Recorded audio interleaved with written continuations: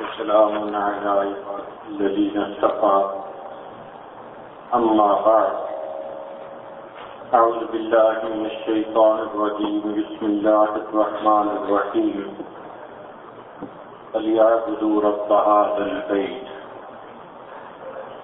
سبحان ربك رب العزة عما يصفون وسلام على المرسلين والحمد لله رب العالمين اللهم صل على سيدنا محمد وعلى آل سيدنا محمد وبارك وسلم اللهم صل على سيدنا محمد وعلى آل سيدنا محمد وبارك وسلم اللهم صل على سيدنا محمد وعلى آل سيدنا محمد وبارك وسلم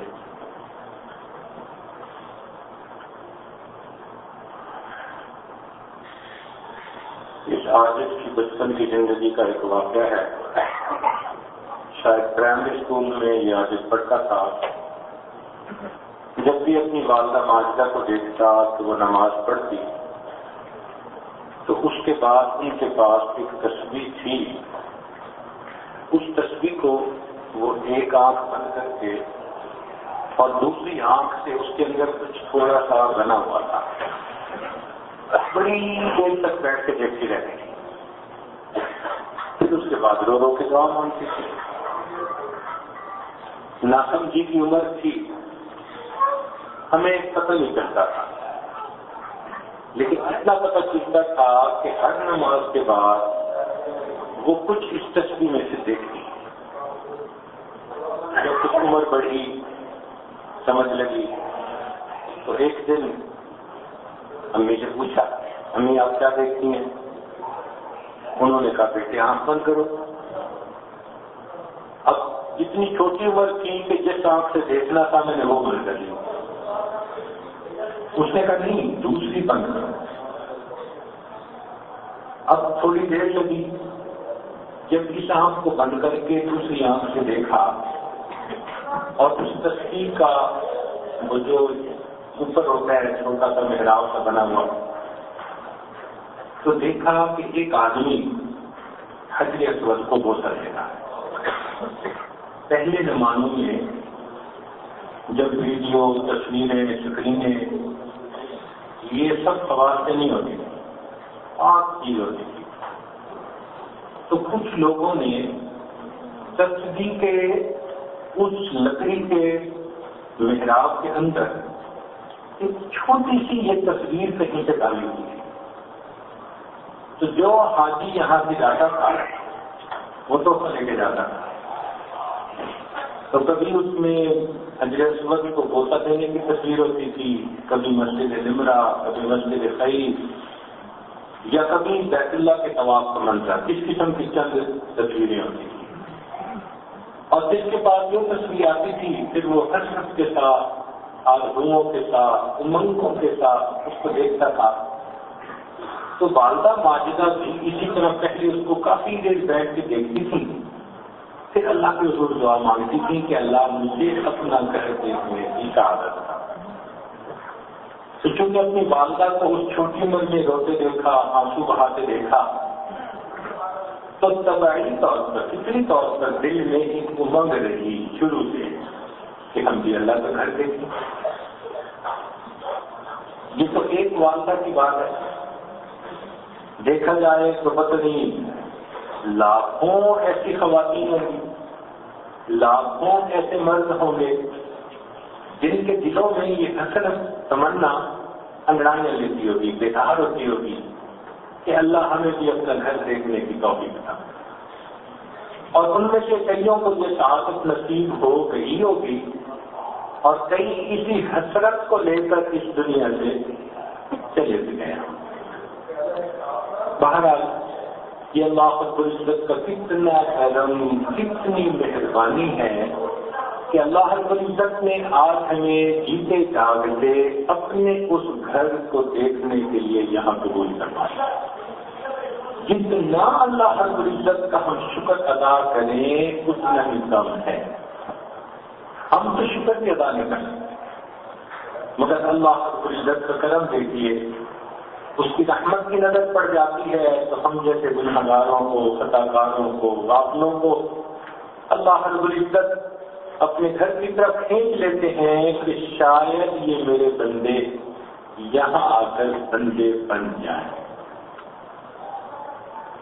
کہتے ہیں نا ایک دوسرے کو بندے کا پتر بن، تو اسی لیے اللہ نے ہمیں بھی کھینچ لیا کہ شاید یہاں آ کے یہ بندے کے پتر بن جائیں، نیک بن جائیں، خطاؤں کو، گناہوں کو، خلاف شرع کاموں کو، بری عادتوں کو، اندر کے جتنے بھی لذائذ ہیں، شاید ان سب کو یہاں آ کر یہ چھوڑ دیں اور یہ میرے عبادت گزار بندوں میں سے، عباد الرحمان میں سے بن جائیں، اللہ کے بندے بن کر واپس آئیں۔ تو اللہ رب العزت نے ہمیں یہ توفیق عطا کی۔ یہ وہ پیغام ہے جو یہاں سے چلا، مرکز توحید سے پوری دنیا کے اندر پھیلا۔ چنانچہ بیت اللہ شریف اور کوہ صفا، اس کے درمیان میں ایک گھر تھا، ویسے رہنے والوں کے لیے تو وسیع تھا، وہاں پر قبیلہ بنو مخزوم کا ایک نوجوان رہتا تھا۔ یہ بنو مخزوم قبیلہ امیر قبیلوں میں سے مشہور تھا، جیسے بعض خاندان امیر خاندان مشہور ہوتے ہیں، تو بنو مخزوم کے لوگ امیر لوگ تھے، علاقے کے لوگوں میں ان کا ایک مقام تھا، ان کی ایک پے تھی۔ تو ایک نوجوان تھا، عمر اس کی 20 سال کی، نام اس کا تھا ارقم، یہ مکان اس کا تھا۔ کلمہ پڑھا، کلمہ پڑھنے کے بعد اس نے نبی علیہ السلام کی خدمت میں عرض کیا کہ اے اللہ کے پیارے حبیب صلی اللہ علیہ وسلم، آپ کا گھر تو حرم سے تھوڑا سا فاصلے پر ہے، کیونکہ جہاں ہم آج ہیں بالکل اس کے قریب قرب جوار میں خدیجہ الکبریٰ رضی اللہ تعالی عنہا کا گھر تھا، اور نبی علیہ السلام کی اس وقت جو قیامت گاہ تھی، اقامت گاہ، وہ وہاں تھی، یہاں سے جانا پڑتا تھا، اور درمیان میں کئی بازار تھے اور جگہ تھی جہاں سے گزر کے جانا پڑتا تھا۔ اب حرم محترم کے اندر بیٹھ کر دین کی تعلیم دینا اس وقت بہت مشکل تھا، کفار کا ہوش تھا، غلبہ تھا، بات نہیں کر سکتے تھے، جان کا خوف تھا، ڈر تھا۔ تو یہ گھر چونکہ حرم کے بالکل قریب پڑتا تھا، تو اس نے کہہ دیا کہ اللہ کے نبی آپ میرے گھر تشریف لائیں۔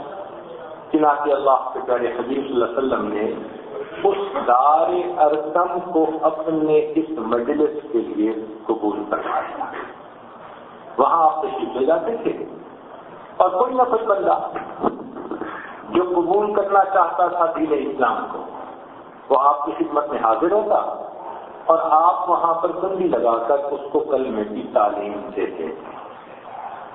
اللہ کی شان کے 38 لوگ وہ مسلمان ہو گئے۔ نبی السلام دعائیں کرتے رہتے تھے۔ ایک دن ابو جہل نے نبی السلام کے ساتھ بہت ہی زیادہ بدتمیزی کی، بہت ہی زیادہ۔ خیر، جب نبی السلام کو پتہ چلا کہ قریش کے بعض لوگوں نے نبی السلام کے ساتھ ایسا معاملہ کیا، تو نبی اسلام کے چچا، جو آپ کے رشتے میں چچا تھے، ویسے آپ کے دوست تھے، ہم عمر ہونے کے وجہ سے عمر میں زیادہ فرق نہیں تھا، تو چچا بھی تھے اور دوست بھی تھے، اور وہ بڑے بہادر تھے، وہ بڑے بہادر تھے اور شکار کھیلا کرتے تھے، نشانہ ان کا بہت ہی اعلیٰ تھا۔ شکار کھیلنے گئے ہوئے تھے، جب واپسی آئی تو ان کو گھر سے پتہ چلا کہ آج تو بھتیجے کے ساتھ یہ ہوا۔ تو ایک فطری غیرت ہوتی ہے نا، سیم بلڈ ہو تو بندے کو محسوس ہوتا ہے، تکلیف ہوتی ہے۔ تو وہ اپنے گھر سے اٹھے اور آ کے انہوں نے قریش کے وہ سردار جنہوں نے بدتمیزی کی تھی، ان کو ڈانٹ ڈپٹ بھی کی اور مارا بھی گئی۔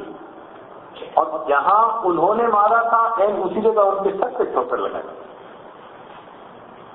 ٹھوکر لگانے کے بعد پھر وہ اپنے بھتیجے کی تلاش میں نکلے تو پتہ چلا کہ وہ وزار ارقم وہاں گئے اور انہوں نے آ کے اپنی ہمدردی کا اظہار کیا اور کرنے کے بعد خوشخبری سنائی کہ میں بھی کلمہ پڑھ کر مسلمان ہونا چاہتا ہوں. یہ 39ویں مسلمان نمبر کے حساب سے، عدد کے حساب سے 39واں نمبر ان کا تھا.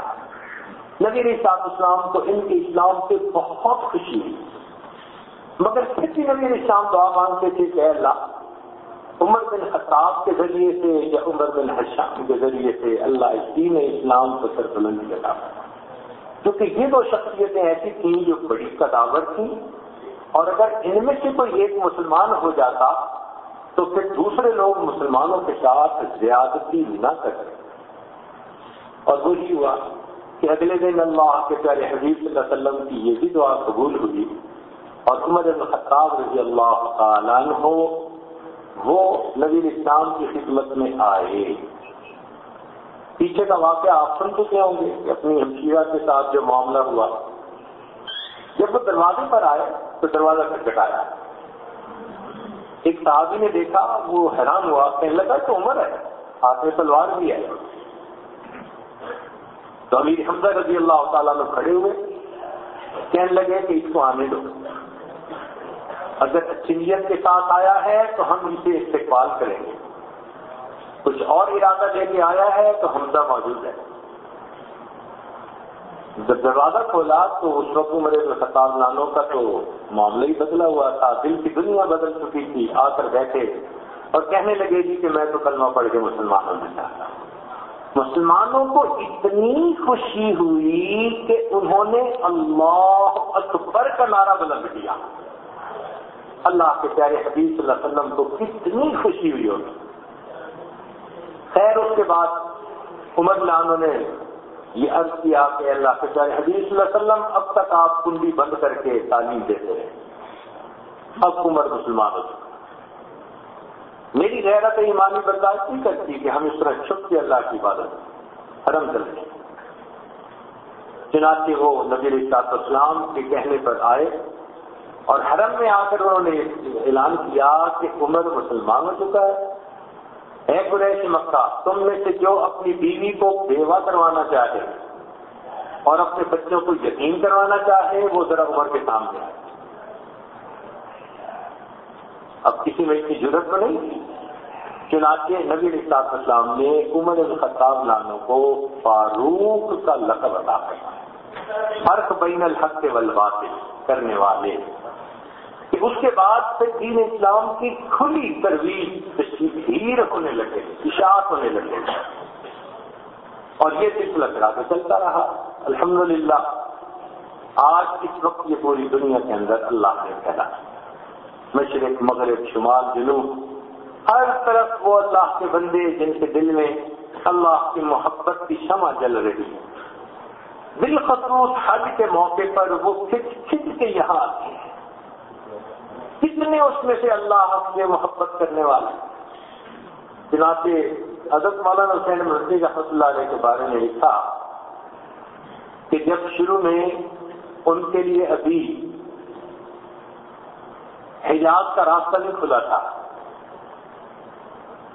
دل میں بہت زیادہ محبت تھی. تو جب ذی الحجہ کے ایام آتے تو حضرت بہت بے قراری میں وقت گزارتے، کھانا کھانے بیٹھتے،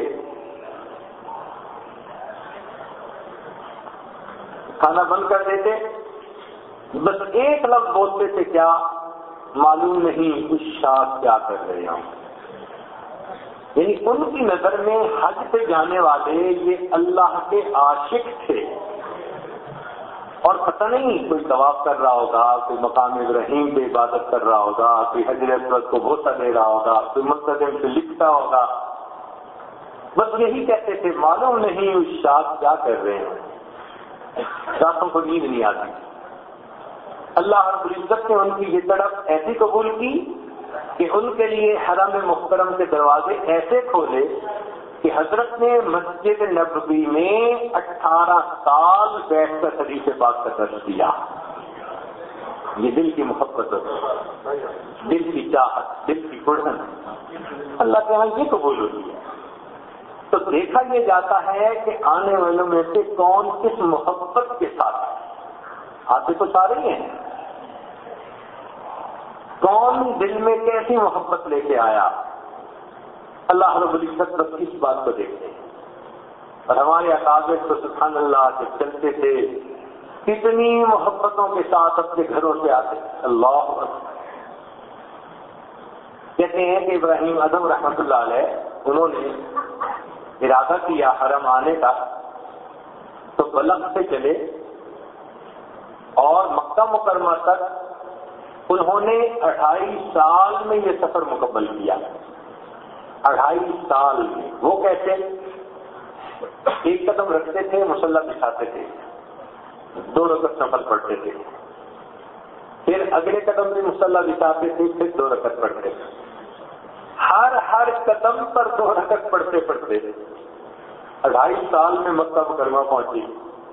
طواف کیا، مقام ابراہیم میں نفل ادا کر کے دعا مانگی، اللہ تیرے بندے تیرے گھر کا دیدار کرنے کے لیے پاؤں سے چلتے آتے ہیں، میں تو پلکوں کے بل چل کے تیرے گھر تک حاضر ہوں.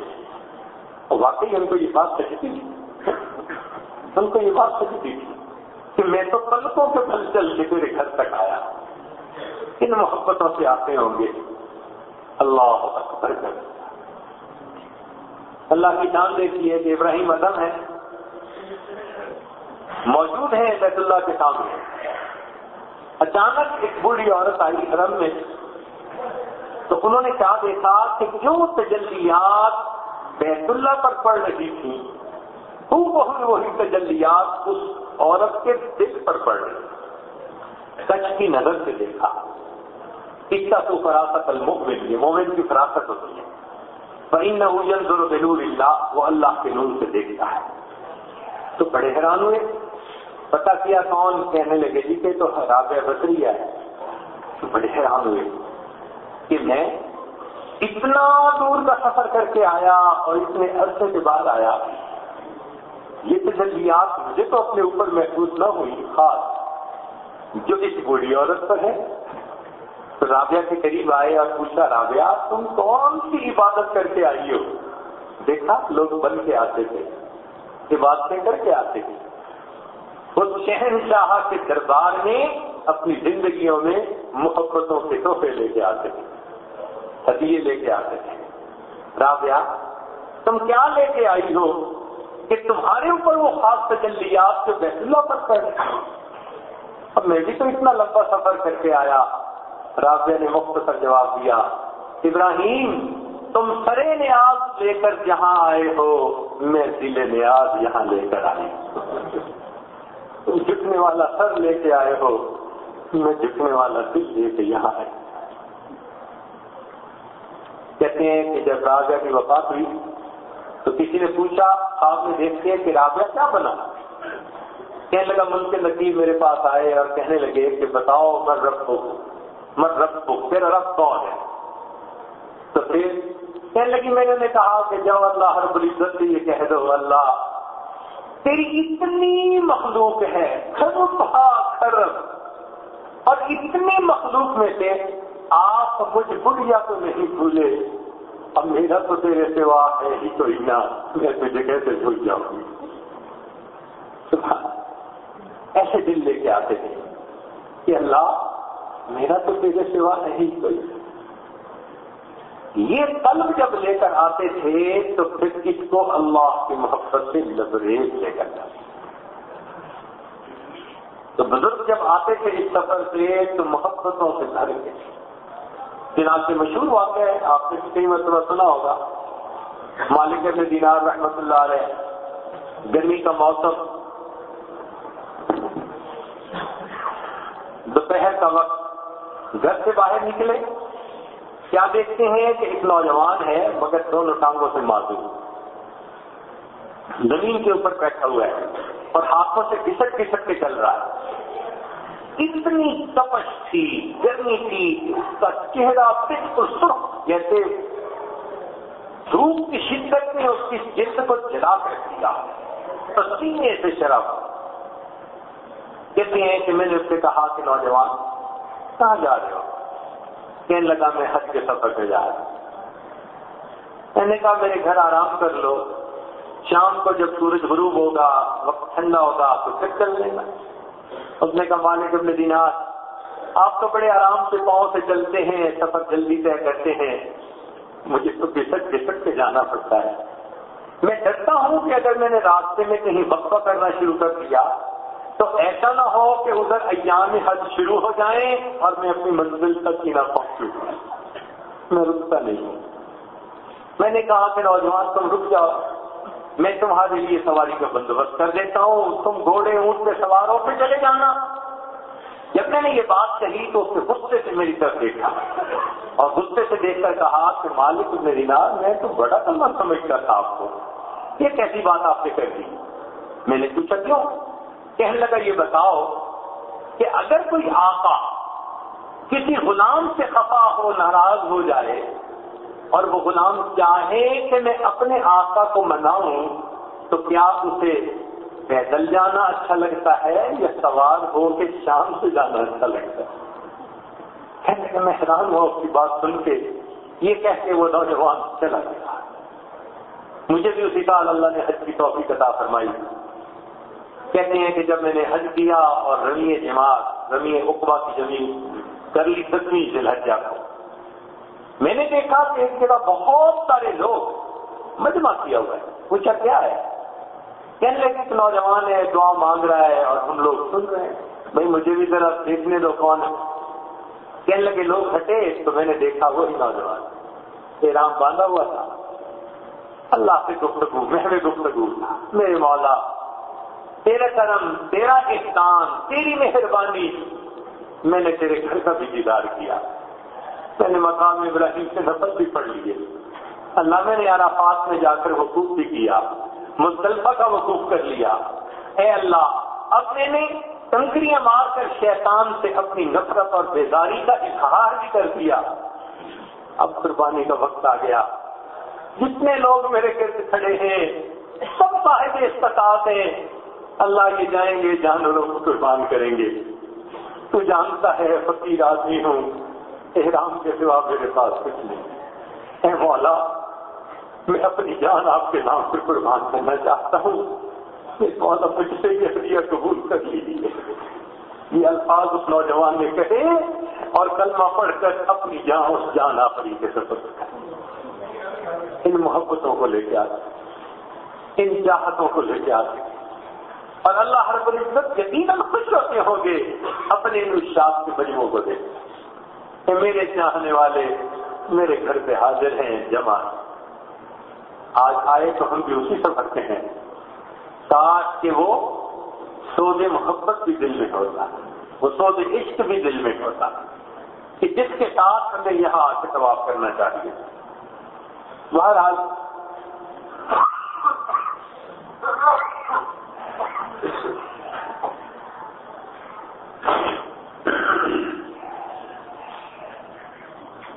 اب ایک ہے بیت، گھر، حاصل بیت، اور ایک ہے رب حاصل بیت، اس گھر کا رب۔ یہ الگ الگ چیزیں۔ حاصل بیت ایک مکان ہے اور رب البیت اس میں مکین کی معنی ہے، جیسے ایک جسم اور ایک روح، جسم مکان کی مانند ہے اور روح اس میں مکین کی مانند ہے۔ یا یوں سمجھ لیجیے کہ جیسے ایک حرف ہوتا ہے، لفظ ہوتا ہے، اور ایک اس کے معانی ہوتے ہیں۔ لفظ وسیلہ ہوتا ہے اس معنی کو سمجھنے کا، مقصود معنی ہوتے ہیں۔ مکان ایک وسیلہ ہوتا ہے صاحب مکان تک پہنچنے کا، بیت ایک وسیلہ ہے اس رب البیت تک پہنچنے کا۔ یہ مرکز محسوس اللہ نے عطا کر دیا۔ جس کو ہم دیکھ سکتے ہیں، لپٹ سکتے ہیں، غلاف پکڑ سکتے ہیں، اپنے جذبہ محبت کو پورا کر سکتے ہیں، مگر مقصود مکان تو نہیں ہے نا، مقصود تو مکین ہے. جیسے کلام سے متکلم کی شخصیت جھلکتی ہے، ایسے ہی اس مقام سے اس مالک الملک کی عظمت اور ہیبت ٹپکتی ہے.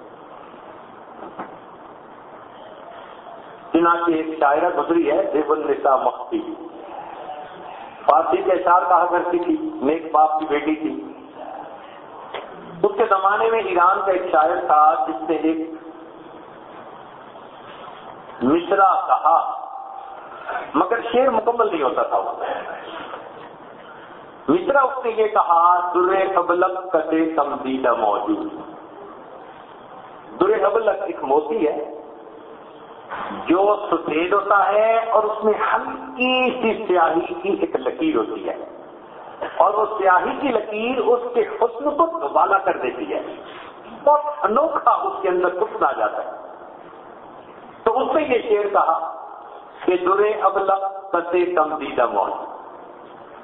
درے ابلق کس نے دیکھا، بہت کم ہوتا ہے. اب دوسرا مصرع اس کے ساتھ جڑتا نہیں تھا. بڑے شعراء نے تو آزمائی کی مگر نہیں بنا. مخفی کو کسی نے بتا دیا، دیو النساء کو، اس نے شعر مکمل کر دیا. اس نے کہا کہ درے ابلق کتے تمدیدہ موجود مگر اشک فسان چشمہ آلود. کہ جو خوبصورت لوگ ہوتے ہیں اور ان کی سرما آلود آنکھیں ہوتی ہیں، جب وہ آنسو بہاتے ہیں نا تو ان کے آنسو کے ساتھ سرمے کی تھوڑی سی سیاہی شامل ہو جاتی ہے. وہ جو ان کی آنکھ سے موتی ٹپکتا ہے نا، وہ درے ابلق ہوتا ہے. اب معنی کے اعتبار سے ایسا یہ فٹ ہوا کہ جس نے بھی سنا عاشق کر اٹھا. تو ایران کو شہزادے نے پھر پیغام بھیجا کہ جس شاعر نے یہ شعر مکمل کیا آپ بھیجیے، میں اس کو بہت انعام دینا چاہتا ہوں. اب دیو النساء کو اس کے والد نے کہا کہ میں نے تجھے کہا تھا کہ تم یہ شوق نہ کیا کرو، مشکل میں فساد ہوگی، اب بتاؤ. اس نے کہا کہ والد محترم، میں ایک شعر اس کے جواب میں کہہ کر بھیجتی ہوں، اگر وہ بندہ سمجھدار ہوا تو وہ مقصد پہچان لے گا. تو اس نے اس کے جواب میں شعر کہا، در سخن مخفی منم، کہ اپنے کلام کے اندر میں اس طرح چھپی ہوئی ہوں. در سخن مخفی منم جو گوئے گل در برگ گل. جس طرح کے ایک پھول کے اندر اس کی خوشبو چھپی ہوئی ہوتی ہے، میں اپنے کلام میں اس طرح چھپی ہوں کہ جس طرح ایک پھول کے اندر اس کی خوشبو چھپی ہوتی ہے. ہر کے خواہد میل دارت در سخن خواہد مرا. جو شخص مجھ سے ملاقات کرنا چاہتا ہے اس کو چاہیے کہ میرے کلام سے ملاقات کر لے. تو وہ بندہ بھی سمجھ گیا کہ یہ پردہ نشین کوئی ہے جس کے ساتھ ملاقات ممکن نہیں.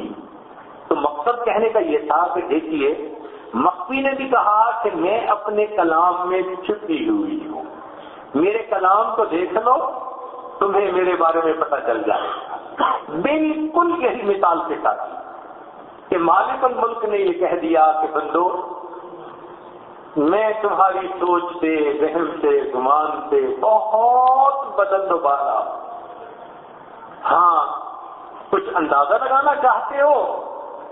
آؤ فلیعبدوا رب ھذا البیت. ذرا اس گھر کا طواف کر لو، اس کے سامنے سر جھکا لو. اس گھر کی عظمتوں کو دیکھ کر تمہیں اندازہ ہو جائے گا مکان ایسا ہے تو صاحب مکان کیسا ہوگا، مکین کیسا ہوگا. اس لیے جو بندہ جاتا ہے اور بیت اللہ پہ نظر ڈالتا ہے نا، ایک کھچاوٹ محسوس ہوتی ہے اس کو. انجذاب کی قوت ہے اس بیت اللہ کے اندر. یہ دلوں کا مقناطیس ہے، کھینچتی ہے دلوں کو اپنے طرف، اور بندہ دیکھتا ہی رہ جاتا ہے اور جی چاہتا ہے کہ بس ایک بار دیکھا ہے اور بار بار دیکھنے کی خبر. جی نہیں بھرتا بیت اللہ شریف کو دیکھنے سے.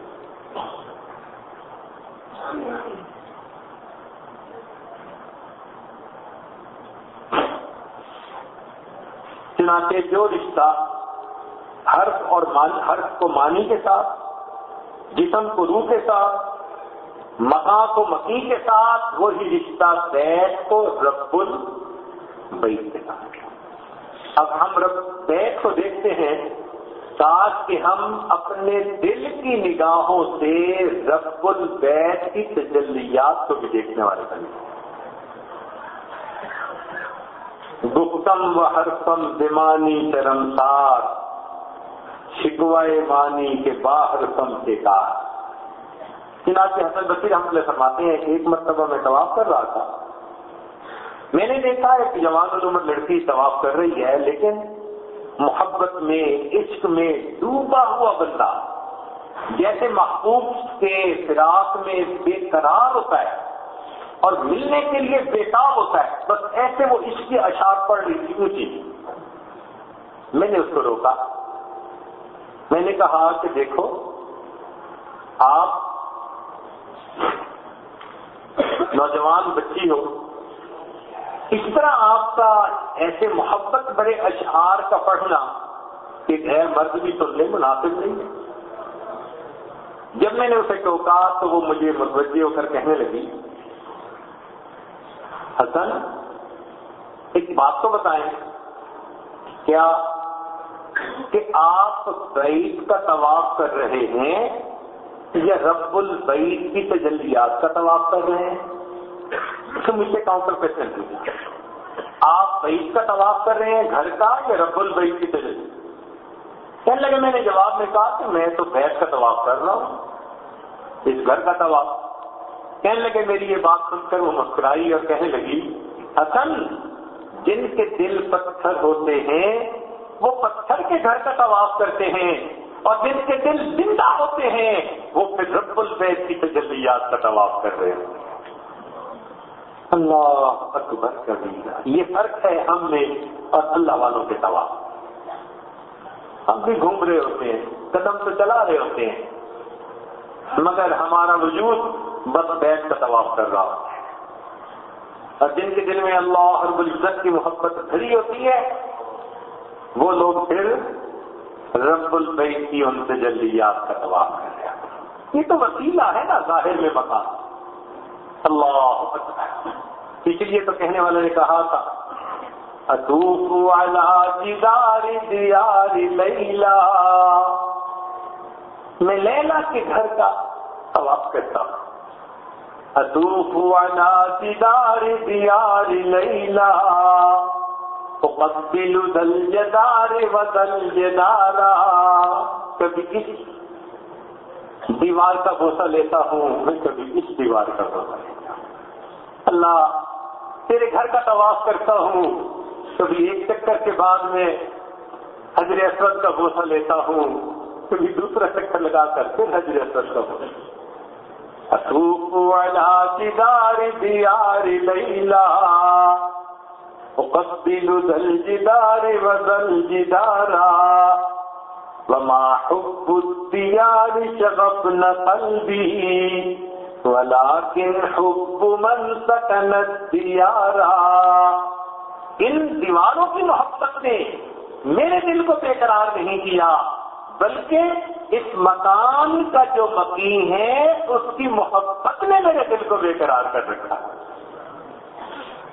ہم بھی اسی محبت کے ساتھ اپنے پروردگار کے گھر کا طواف کریں۔ ہمارا مقصود یہ نظر آنے والا بیت نہیں، بلکہ نظر نہ آنے والا رب و حاصل بیت ہے، رب البیت ہے۔ تو مقصود اس پورے سفر کا کہ جس طرح اللہ کی تجلیات اس گھر پر ہے، اللہ اپنی رحمت سے وہی تجلیات ہمارے اس گھر پر بھی عطا کرتا ہے۔ وہی اصل مکان اور لا مکان ہے۔ اس لیے کہنے والے نے کہا تھا، حاضریم و دل بغائب بستہیم، میں حاضر ہوں مگر دل میں نے اس غائب کے ساتھ اپنا نتھی کر دیا ہے۔ یہ دنیا میں نظر نہیں آ سکتا، تو اس کی محبت سے ہم اپنے دل کو کر لیں۔ کہنے والے نے کہا رازدارو راز ما بیت الحرم سود ما ہمساد ما بیت الحرم۔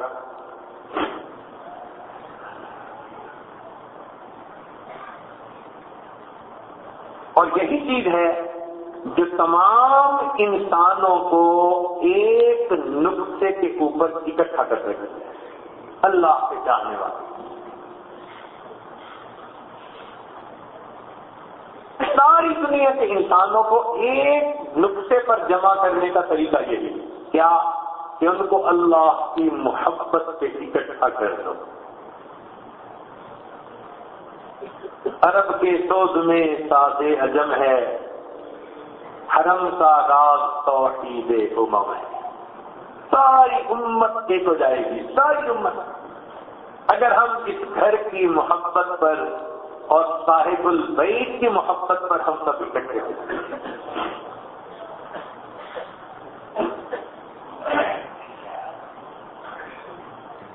عرب کے ایک شاعر کمال بشیر صاحب، انہوں نے عمرہ کیا اور حرم کی ان برکتوں سے انہوں نے بہت لطف پایا، تو انہوں نے ایک قصیدہ لکھا من واحد عمرہ، عربی زبان میں۔ عجیب ان کے جذبات، کیفیات، احساسات اس میں منعکس ہوتے ہیں، ریفلیکٹ ہوتے ہیں کہ کس محبت کے ساتھ انہوں نے عمرہ کیا۔ بہرحال ان کے کلام میں سے ایک دو شعر جو انہوں نے عربی میں کہے، کہتے ہیں وَأَنِلْتَنِي شَرْفَ الطَّوَافِ وَعِزَّهُ، اور مجھے ملی طواف کرنے کی عزت اور شرافت، یہ مجھے نصیب ہوئی، نالا کے نال۔ وَأَنِلْتَنِي شَرْفَ الطَّوَافِ وَعِزَّهُ سُبْحَانَ رَبِّي لَا يَغِيضُ نَوَالُهُ، پاک ہے وہ ذات کہ جس کے احسانات بندے پر کبھی بھی کم نہیں ہوتے۔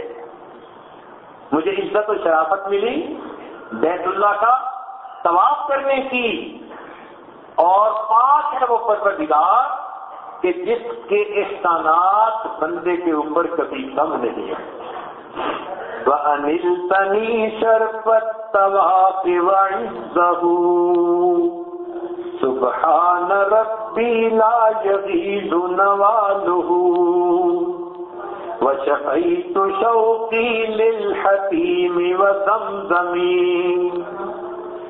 اب میں نے شفا پائی اپنے شوق کی حتیم میں عبادت کر کے اور زمزم کو پی کر۔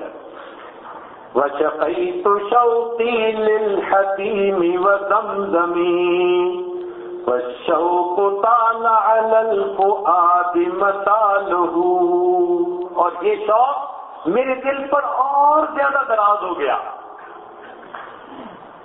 اور زیادہ گہرا ہو گیا میرے دل میں، اور زیادہ مضبوط سے عظمت ہو گیا میرے دل میں۔ وَمَقَامُ إِبْرَاهِيمَ قَدْ جَاوَرْتُهُ، اور وہ مقام ابراہیم کہ جس کی مجاورت، جس کی ہمسائیگی میں نے حاصل کی، کہ اس کے پاس بیٹھ کے عبادت کی۔ ہمارے اکابر اتنی عبادت کرتے تھے کہ ایک بزرگ تھے علامہ زمخشری رحمت اللہ علیہ، عرب لوگوں نے ان کو جار اللہ کا لقب دے دیا تھا، اللہ کے گھر کے پڑوسی۔ اتنا تو ڈیرا ڈال کے بیٹھتے تھے نا عرب میں۔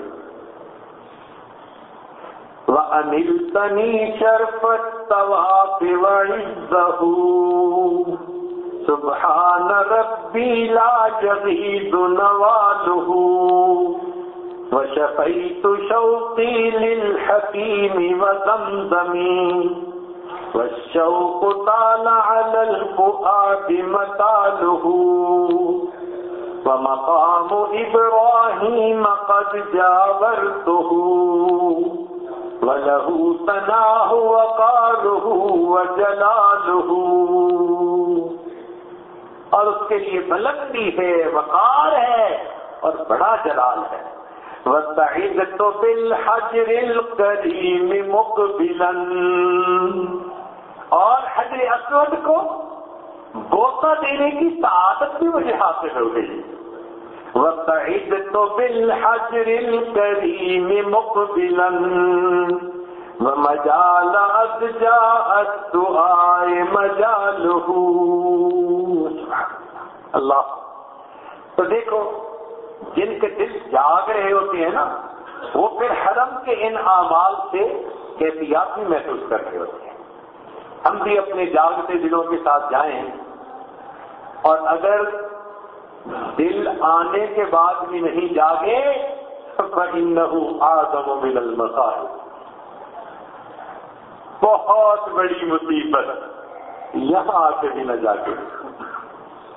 وہاں تو سوئے ہوئے تھے ہی صحیح کہ دنیا کی چکا چوند تھی، اٹریکشن تھی، یہ گلٹرنگ ورلڈ تھی، ہر طرف سے اپنی طرف کھینچنے والی چیزیں تھی، چھوڑ چھاڑ کے آ گئے تو سودا کر لیا ہم نے۔ یہاں آ کے اللہ سے مانگے، اے مولا بیدار دل عطا فرما دیجیے، بے قرار دل عطا فرما دیجیے، سوز والا دل عطا کر دیجیے، اے اللہ ہمارے من کو زندہ کر دیجیے۔ بس اس محبت کے ساتھ جب ہم وہاں نماز پڑھیں گے، تلاوت کریں گے، دعائیں مانگیں گے، پھر آپ اپنے دامن بھر بھر کے جائیں گے،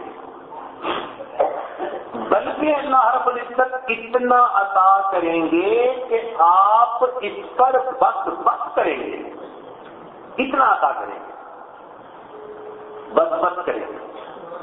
اس لیے کہ ہر دینے والا اپنے مقام کے مناسب ہے۔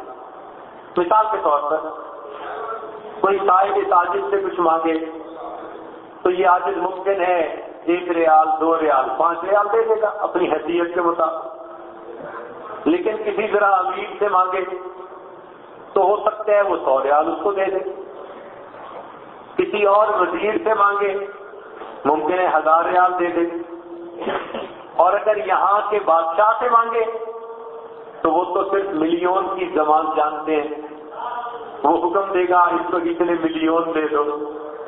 تو دیکھو جیسے مقام بڑھتا گیا دینے کا پیمانہ بھی بڑھتا چلا گیا۔ کیا گمان کرتے ہیں اس مالک الملک کے بارے میں؟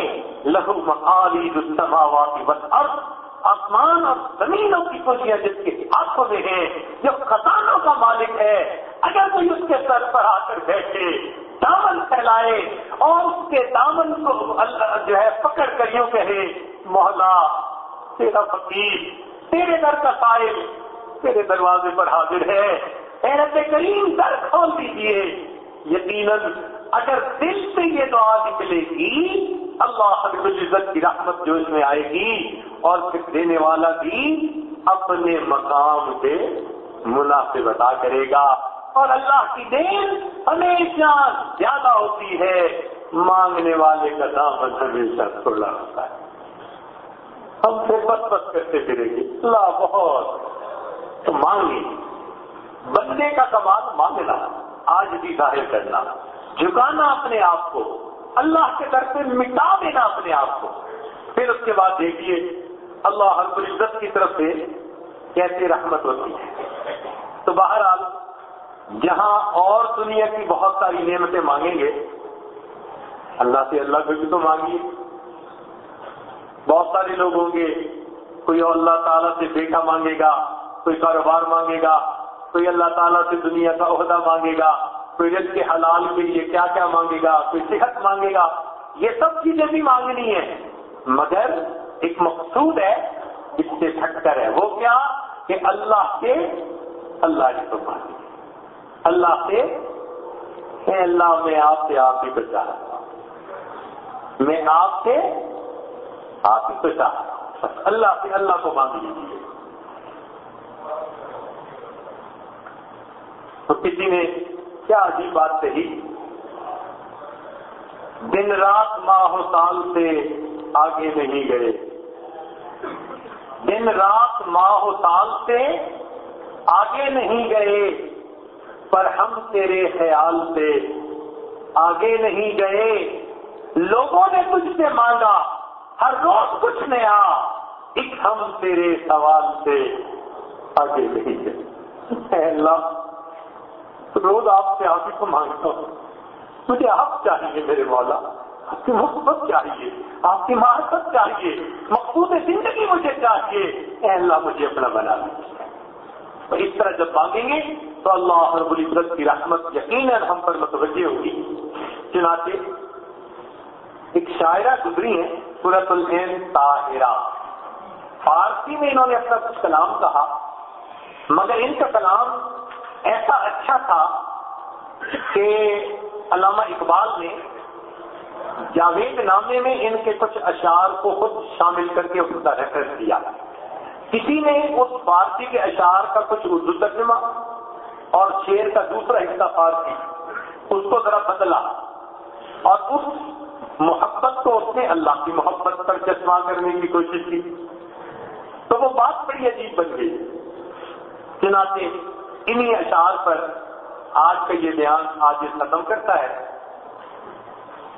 اس نے یہ کہا کہ اے محبوب، تیری محبت میں نے در در کی خاک چھانی، بہت تجھے ڈھونڈا، اب میرے دل کی حسرت یہ ہے کہ کوئی ایسا موقع ہو کہ میں آمنے سامنے بیٹھ کر تیرے سامنے اپنا حال دل بیان کروں۔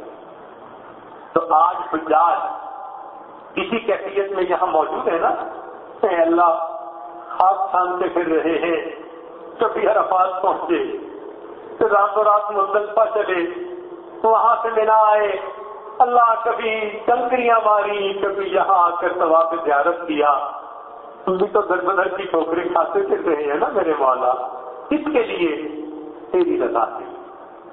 اللہ اکبر۔ تو عجیب وہ شعر فٹ ہوتے ہیں۔ چنانچہ کہنے والے نے کہا، تجھ سے اگر ہو گفتگو چہرہ بچہرہ روبرو، اللہ، تجھ سے اگر ہو گفتگو چہرہ بچہرہ روبرو، میں اپنا غم بیان کروں نکتہ بنکتہ منہ بمنہ، تجھ سے اگر ہو گفتگو چہرہ بچہرہ روبرو، میں اپنا غم بیان کروں نکتہ بنکتہ منہ بمنہ، تیرے فراق میں رواں آنکھوں کی راہ خون دل، تیرے فراق میں رواں آنکھوں کی راہ خون دل، دجلہ بدجلہ یم بیم چشمہ بچشمہ جو بجو، جامع جامع میں اپنے یوں شوق کو تیرے بن لیا، یہ جامع جام اپنے بدن کے کپڑے۔ تو کہنے والے نے کہا کہ جامع جامع اپنے یوں شوق کو تیرے بن لیا، میں نے اپنے کپڑوں کے تار تار میں تیری محبت کو شامل کر لیا۔ جامع جامع اپنے یوں شوق کو تیرے بن لیا، رشتہ برشتہ نخ بنخ دھاگا بدھاگا پھو بپھو، پایا نہ کچھ تیرے سوا دل پہ بہت نگاہ کی، اللہ اللہ یہ مقام ہمیں دے دے، پایا نہ کچھ تیرے سوا دل پہ بہت نگاہ کی، میں نے اپنے دل کو بہت پٹول کے دیکھا، کسی کونے میں کوئی غیر نہیں، میرے مولا بس ایک تو ہے، پایا نہ کچھ تیرے سوا دل پہ بہت نگاہ کی، صفحہ بصفحہ پہ بتے پردہ بپردہ تو بتو، پھرتے ہیں صورت فقیر ہم تیری دید کے لیے، سائل پھر رہے ہیں، پھرتے ہیں صورت فقیر ہم تیری دید کے لیے خانہ بخانہ در بدر کوچا بکوچا کو بکو. اللہ رب العزت اس طلب فطرت کے صدقے ہمیں بھی اپنے مقبول بندوں میں شامل فرما دے اور ہمارے دلوں کو اپنی سچی محبت سے لبریز فرما دے. ایسا عشق عطا فرما دے کہ یہ دل اس دل سے بھر جائے. اللہ وہ دل دے جو تیرے عشق کا گھر ہو, دائمی رحمت کی تیری اس پہ نظر ہو. دل دے کہ تیرے عشق میں یہ حال ہو اس کا, محشر کا اگر شور ہو تو بھی نہ خبر. وآخر دعوانا ان الحمد للہ رب العالمین. تھوڑی دیر کے لیے مراقب ہو جائیے, پھر دعا کر لیں.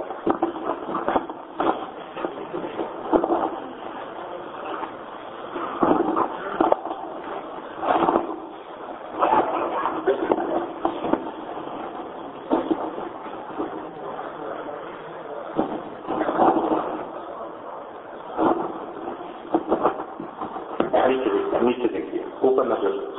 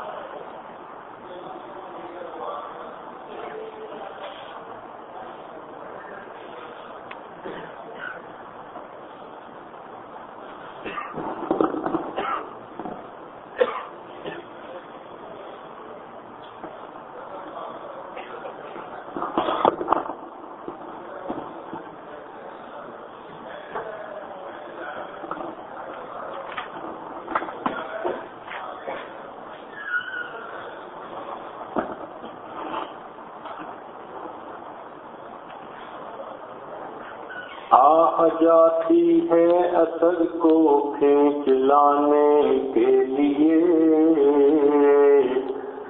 بادلو ہٹ جاؤ دے دو راہ جانے کے لیے. اے دعا فریاد کر عرش بری کو تھام کے, اے خدا رخ پھیر دے اب گردشے ایام کے. اے دعا فریاد کر عرش بری کو تھام کے, اے خدا رخ پھیر دے اب گردشے ایام کے. خلق تیرا دے ہوئے دنیا کے ٹھکرائے ہوئے آئے ہیں اب تیرے در پر ہاتھ پھیلائے ہوئے. حق پرستوں کی اگر کی تو نے دل جو ہی نہیں, تانا دیں گے خود مسلم کا خدا کوئی نہیں. خار ہیں بدکار ہیں ڈوبے ہوئے ذلت میں ہیں, جو بھی ہیں آقا تیرے محبوب کی امت سے ہیں. رحم کر اپنے آئینے کرم کو بھول جا, ہم تجھے بھولے نہ ہم کو بھول جا، رحم کر اپنے نہ آئینے کرم کو بھول جا، ہم تجھے بھولے ہیں لیکن تو نہ ہم کو بھول جا۔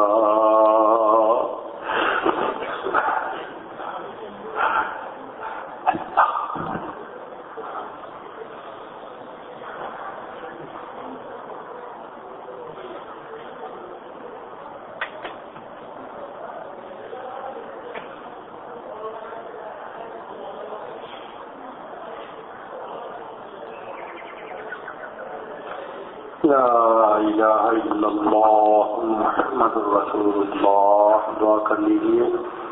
سبحان ربی العلی وآب اللہم صلی علی سیدنا محمد وعلی آل سیدنا محمد وبارک وسلم۔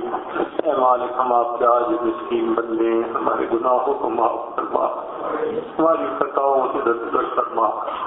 اللہ ہمارے ساتھ درگزر کا معاملہ فرما، ہمارے سفر حج کو قبول فرما، جو غفلتیں ہوئی معاف فرما، جو کوتاہیاں ہوئی معاف فرما، اے اللہ جو ادب میں کمی رہی معاف فرما۔ اے میرے مولا، ہمیں کامل حج کا اجر اور بدلہ عطا فرما، ہمارے حج کو حج مبرور بنا، ہمارے حج کو حج مقبول بنا۔ میرے مولا، ہمیں بار بار اپنے گھر کا دیدار عطا فرما، بار بار اپنے پیارے حبیب صلی اللہ علیہ وسلم کے در کی حاضری نصیب فرما۔ میرے مولا، ہمارے دامن کو بھرپور لبریز فرما، ہمارے دلوں کو اپنی محبت سے لبریز فرما، ہمیں بھی اپنے چاہنے والوں میں شامل فرما۔ میرے مولا، ہم اس قابل تو نہیں، لیکن آپ کی رحمت کی اگر نظر پڑ جائے تو میرے مولا مہربانی فرما دیجیے، اللہ مہربانی فرما دیجیے۔ اے کریم آقا، اصحاب کہف کے ساتھ ایک کتا چل پڑا تھا، آپ کی رحمت کی نظر پڑی، آپ نے اس کے ساتھ بھی جنت کا وعدہ فرما لیا۔ اے اللہ، یہ حج کرنے والے حاجی سب اصحاب کہف کی مانند ہے۔ اے اللہ، ہمارا حال اس کتے کی مانند ہے، ہم بھی قافلے کے ساتھ ساتھ چل رہے ہیں۔ میرے مولا، ہمیں پیچھے نہ ہٹا دیجیے، لٹکار نہ دیجیے۔ میرے مولا، ہمارے حال پر بھی رحمت کی نظر فرما دیجیے۔ اے اللہ، ہمارے حج کو قبول کر لیجیے۔ اے اللہ، ہم آپ کے بننا چاہتے ہیں، ہمارا نفس رکاوٹ ہے، شیطان حائل ہے۔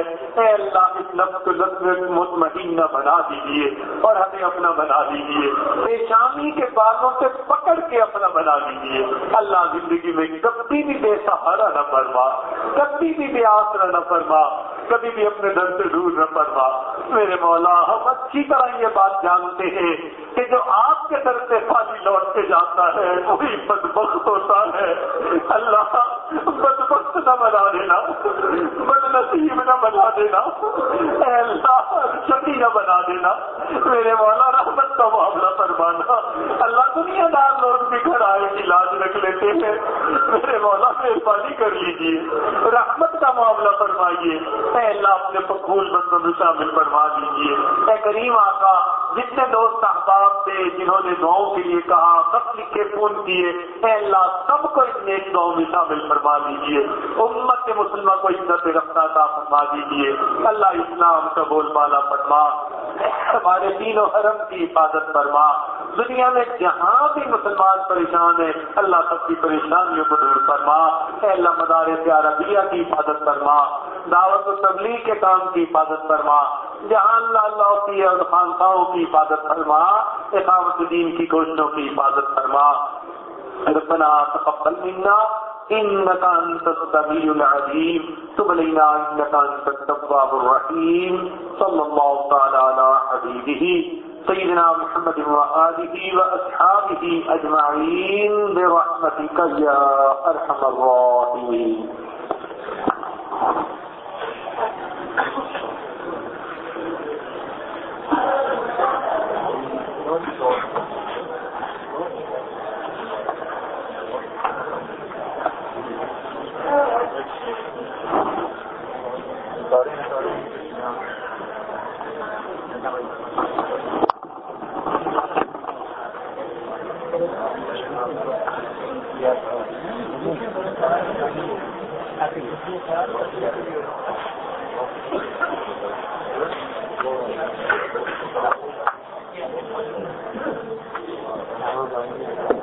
اسلام آباد میں کہہ دوں دینی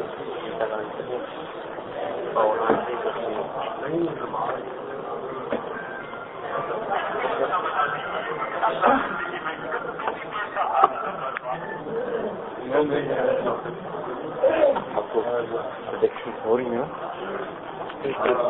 آپ